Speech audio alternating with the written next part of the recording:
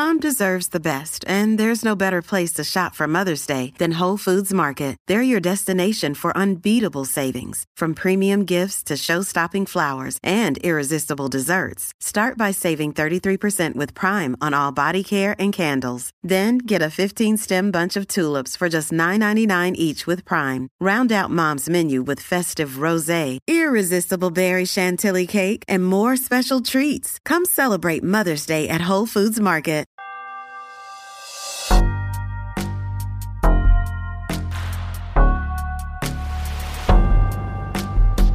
Hello, beautiful people. Welcome to God is Gray, the podcast. Although I, as a Christian, believe that God resides in absolute truth, in black and white, we as people are stuck here on planet Earth contending with the gray. In church, gray areas often cause dissension, anger, and even hate. But on this platform, I welcome open dialogue, variety of opinion, and differing belief systems. God is Gray is meant to teach, inform, and simply trade stories with kindness, love, and mutual respect. If you have a story or perspective to share, please reach me, Brenda Marie Davies, at godisgrayxo@gmail.com. To support the cause and be a part of our community, donate to patreon.com/godisgray. Now, on to the episode. Jesus says, if your eyes cause you to sin, pluck them out. So it actually, he advocates for the opposite. Like, if you have a problem with what I'm wearing, take your eyes out. I love that. Love what Jesus said there.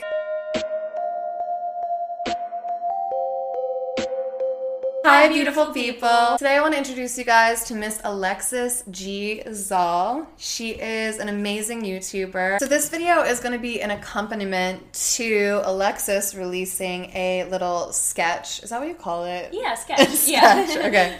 A sketch that we did on her channel, which I was so blissed out and happy to do. I just had this visual of wanting to showcase how abusive we can be towards children by just presenting some of these Christian ideals that are really toxic and have historically hurt people very deeply. If you're offended by some of the things that I say playing the wife or Cameron says playing the husband, you have to remember they're directly coming from Christian teachers. All my friends are queer, and that's not really like an environment that I'm super familiar with as an adult, and my mind was blown. And also I want to dive into some of the more toxic Christian videos and stances because Alexis is somewhat familiar, and I familiarized her even more with toxic theology while we were writing and working on this script.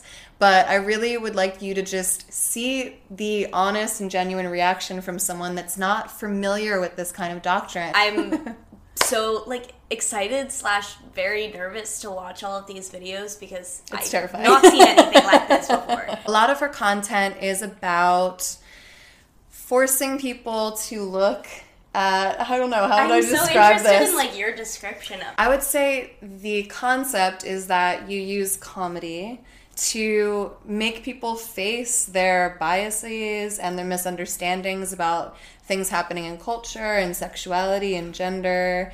And it feels very gentle and not aggressive because you're like, I'm also laughing at the same time. That was so well said. That is exactly what I'm trying to do. I love that. Thank you. What made you passionate about combating certain issues in this way, using comedy? The first video I made that was kind of in the style that I now make most of my videos in was called Why I'm Gay with illustrations. And basically I had sat down with my friend Gabby Dunn to write a sketch, and we were both just catching up beforehand. We were talking about different frustrating things that happen as queer women, and then I was like, okay, well, let's get focused, let's start writing it. And Gabby was like, no, let's write a sketch about this.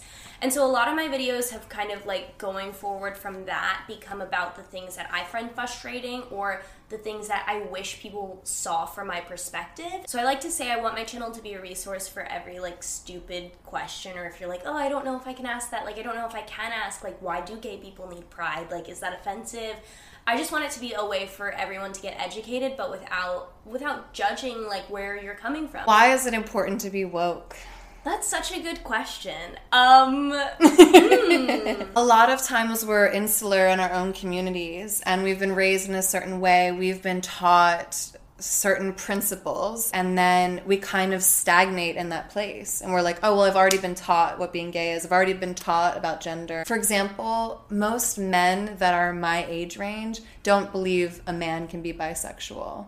They just genuinely don't believe it. They're like, well, that's not possible. And I'm just like, okay, well, we should probably listen to the younger ones because they're telling us something different. I think also the less that you judge other people for their decisions or their lifestyles or just the way that they intrinsically are, the less judgment you put on yourself. Yeah. And it kind of starts there with, like, when you can accept other people at face value and when you can allow them to tell you how they feel. So, like, a bisexual man being like, here's how I feel. I like all genders. Like, when you just, like, listen to that instead of putting your own judgments on it. And so I think it makes people a lot happier the less you're judging other people and the less that you're judging yourself. So are we ready to dive into these terrifying videos?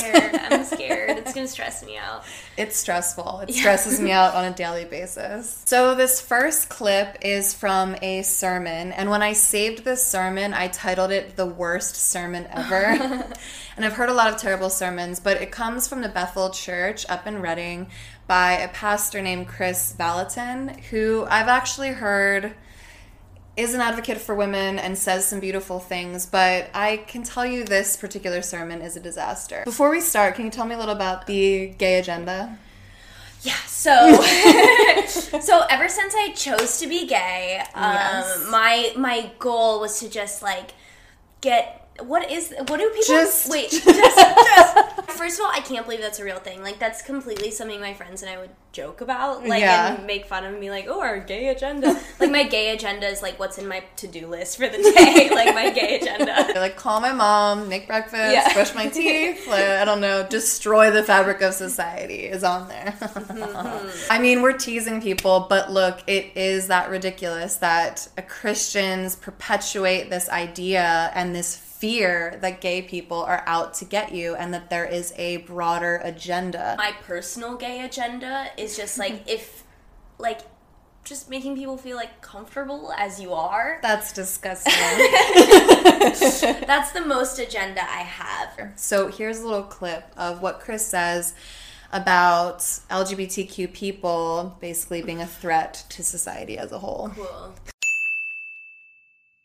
If your core value is, if I feel it, I am it, then why would you stop anything else? If the foundation of who I am is what I'm attracted to, how many know there is no bottom to that cesspool? How does the fit into that? I have answers for his questions. The main difference between being gay and being a is consent. Yes. Me saying it's okay to be queer is not the same as me saying go ahead and follow all of your whims and desires. It's saying that it's okay to be who you are as long as it's not hurting anyone. And the argument is kind of like the same for, you know, it's like a gateway drug or something with sexuality. Like, if we allow this thing to be okay, then what else are we going to allow to be okay? Animals can't consent. Passed out girls can't consent. So it's not about a slippery slope. It's, am I causing harm? Is there consent involved? If the answer is no, then no, you're not having biblical sex. Okay, so for this clip, it's just going to be a quote from an ebook that a pastor named Lisa Bevere put out. I did an entire response video to this if you guys want to check it out.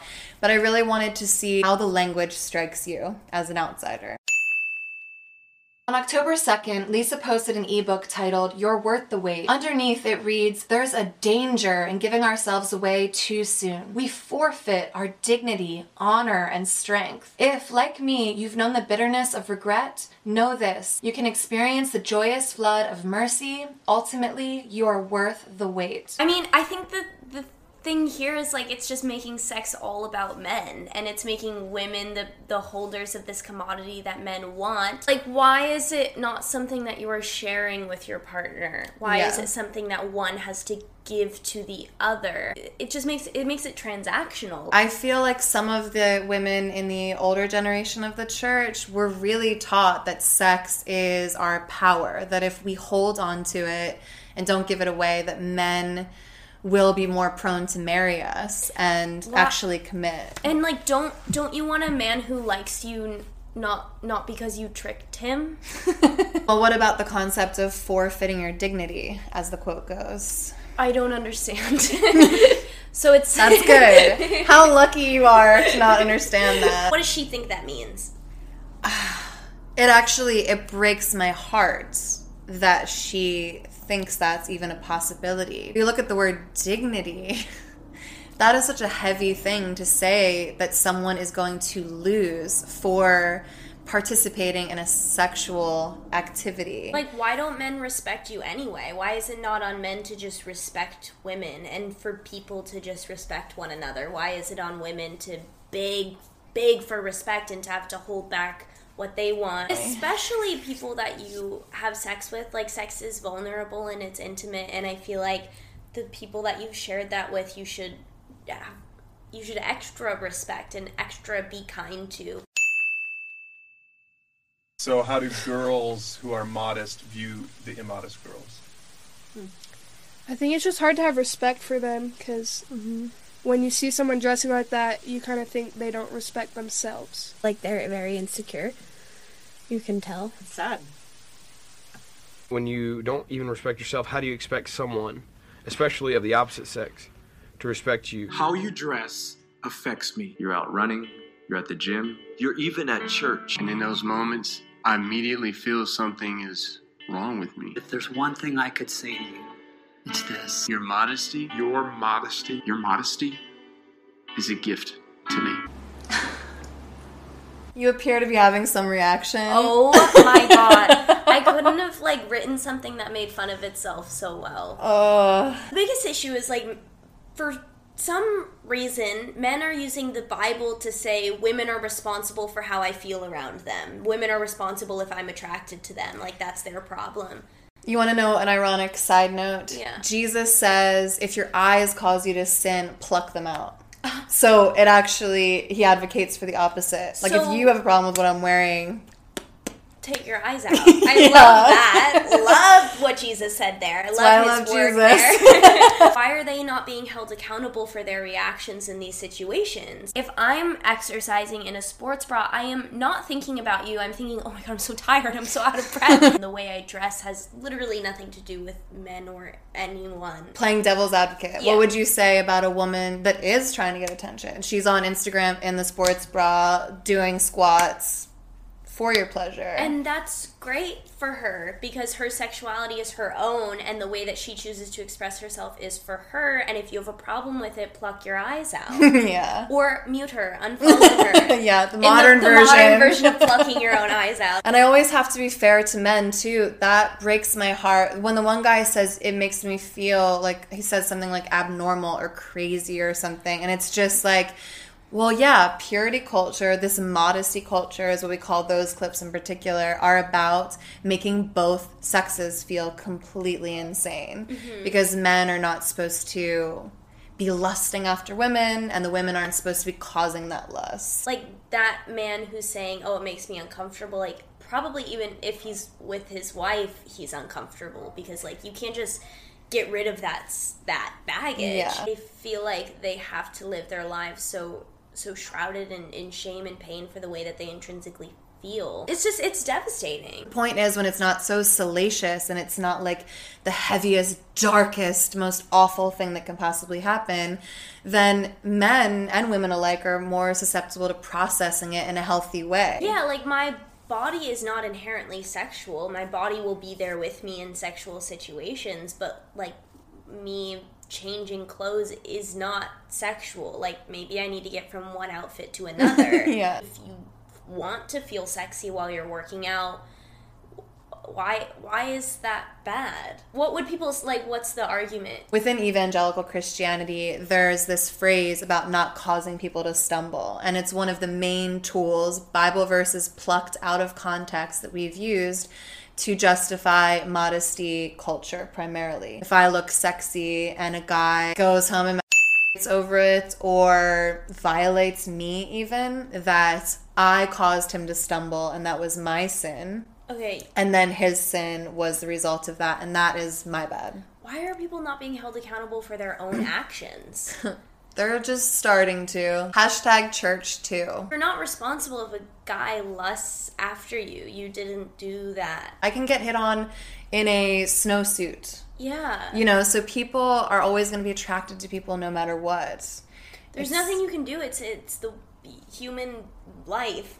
It's then up to you to make sure, okay, is this consensual? Like, am I making somebody else uncomfortable by coming on too strong? Like, there's other rules. It's not just like, oh, well, if you can have sex outside of marriage, it's a free-for-all. Exactly. There's plenty of other societal rules. I cannot believe what this Teen Vogue piece of trash has printed in its June edition. They are teaching children 11 through 17, that's the target audience of this magazine, how to be safely gender fluidity.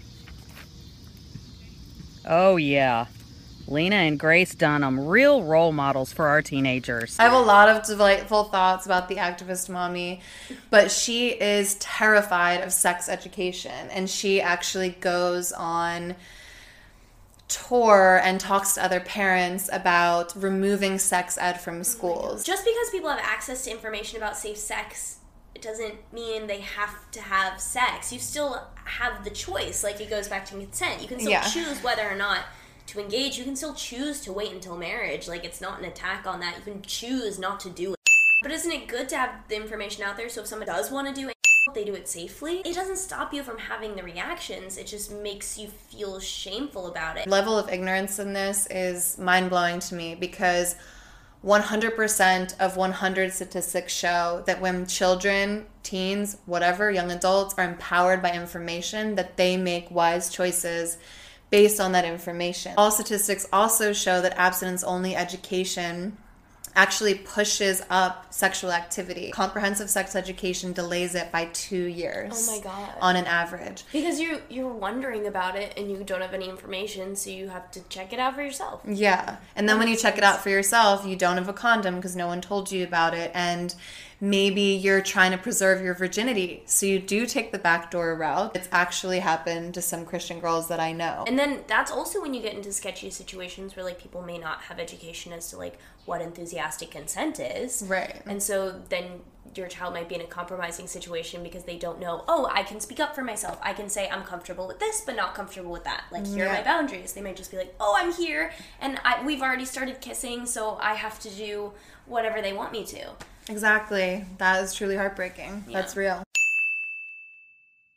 One woman wrote me and asked me if her husband had her because she had told him she didn't want to have sex. She woke up in the middle of the night. He was having sex with her. And I said, well, do you feel like you need to call the police and have him locked in jail? True is when you're assaulted against your will by some stranger. Oh my God. She literally, like, defined and then was like, is it? No. Exactly. If anybody touches you without your permission, especially like that situation in particular, that's just it's so sad. That makes me really sad. It is very sad. You have a right to decide what happens to your own body in totality. No is a complete sentence, even with your husband, even with those closest to you. So this next clip is Jackie Hill Perry. She considers herself SSA, or same-sex attracted, which is a term that a lot of LGBTQ people within the church take on in lieu of saying, I'm gay, I'm a lesbian, because they don't want to make their sexuality a part of their identity, which is how they see it. So they see it as this, like, it's an attraction. It's something, it's a thing that I have to work out versus a part of who they are. So Jackie is married. She has 2 children, and this is a little bit about her story. And she's married to a man. She's married to a man. Okay. To assume that somebody coming to the Lord who is same-sex attracted, that somehow you will become straight, that somehow you'll just desire marriage overnight, as if having heterosexual desires are actually a fruit of the spirit and not self-control. I mean, like, if that is the life that brings her, like, the most happiness and the most joy, then, like, who am I to say, don't do that, like, that's wrong. I just know, like, for me as someone who identifies as a lesbian, like, I only have like romantic interest in women. That would be so lonely, like to be married to a man. I could never like look into a man's eyes and like hold a man's hand and like feel connected in partnership in the way that I do with my girlfriend. I hope that what she gets out of feeling as though she needs to do this to honor her connection with God is enough to counterbalance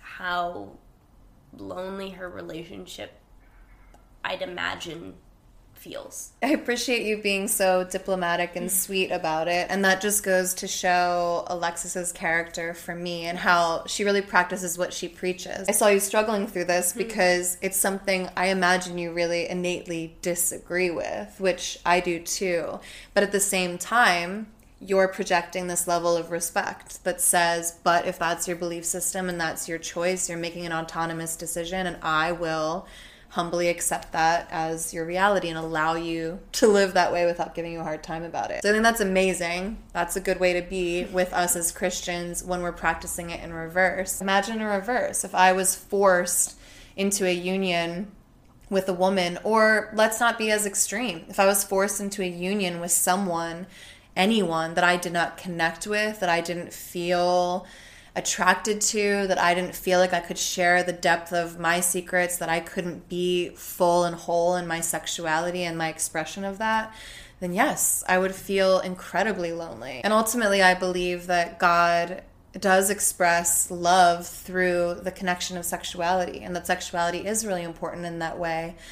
And I don't think we should be robbing anyone of that due to genitalia, which is really what it comes down to. Well, thank you guys so much for listening to this conversation, especially if you made it all the way to the bitter end. Again, this is Alexis G. Zal. I will attach her channel below, and please go check out the video that we made together. I do have little bits of anxiety about like, oh, am I going to come off too harsh, or am I making fun of my people too much? And I'm sure I will get those criticisms, but at the end of the day, I do have to stand behind what Alexis wrote and what we did together, because I do think it accurately shows how abusive and harmful these things can be that we as Christians tell our children. I just want us to be more thoughtful about that and carve out a more positive path to how we're educating the little ones, which is so important. Yeah, totally. Yeah, and it's heightened and it's satirical and it's a comedy.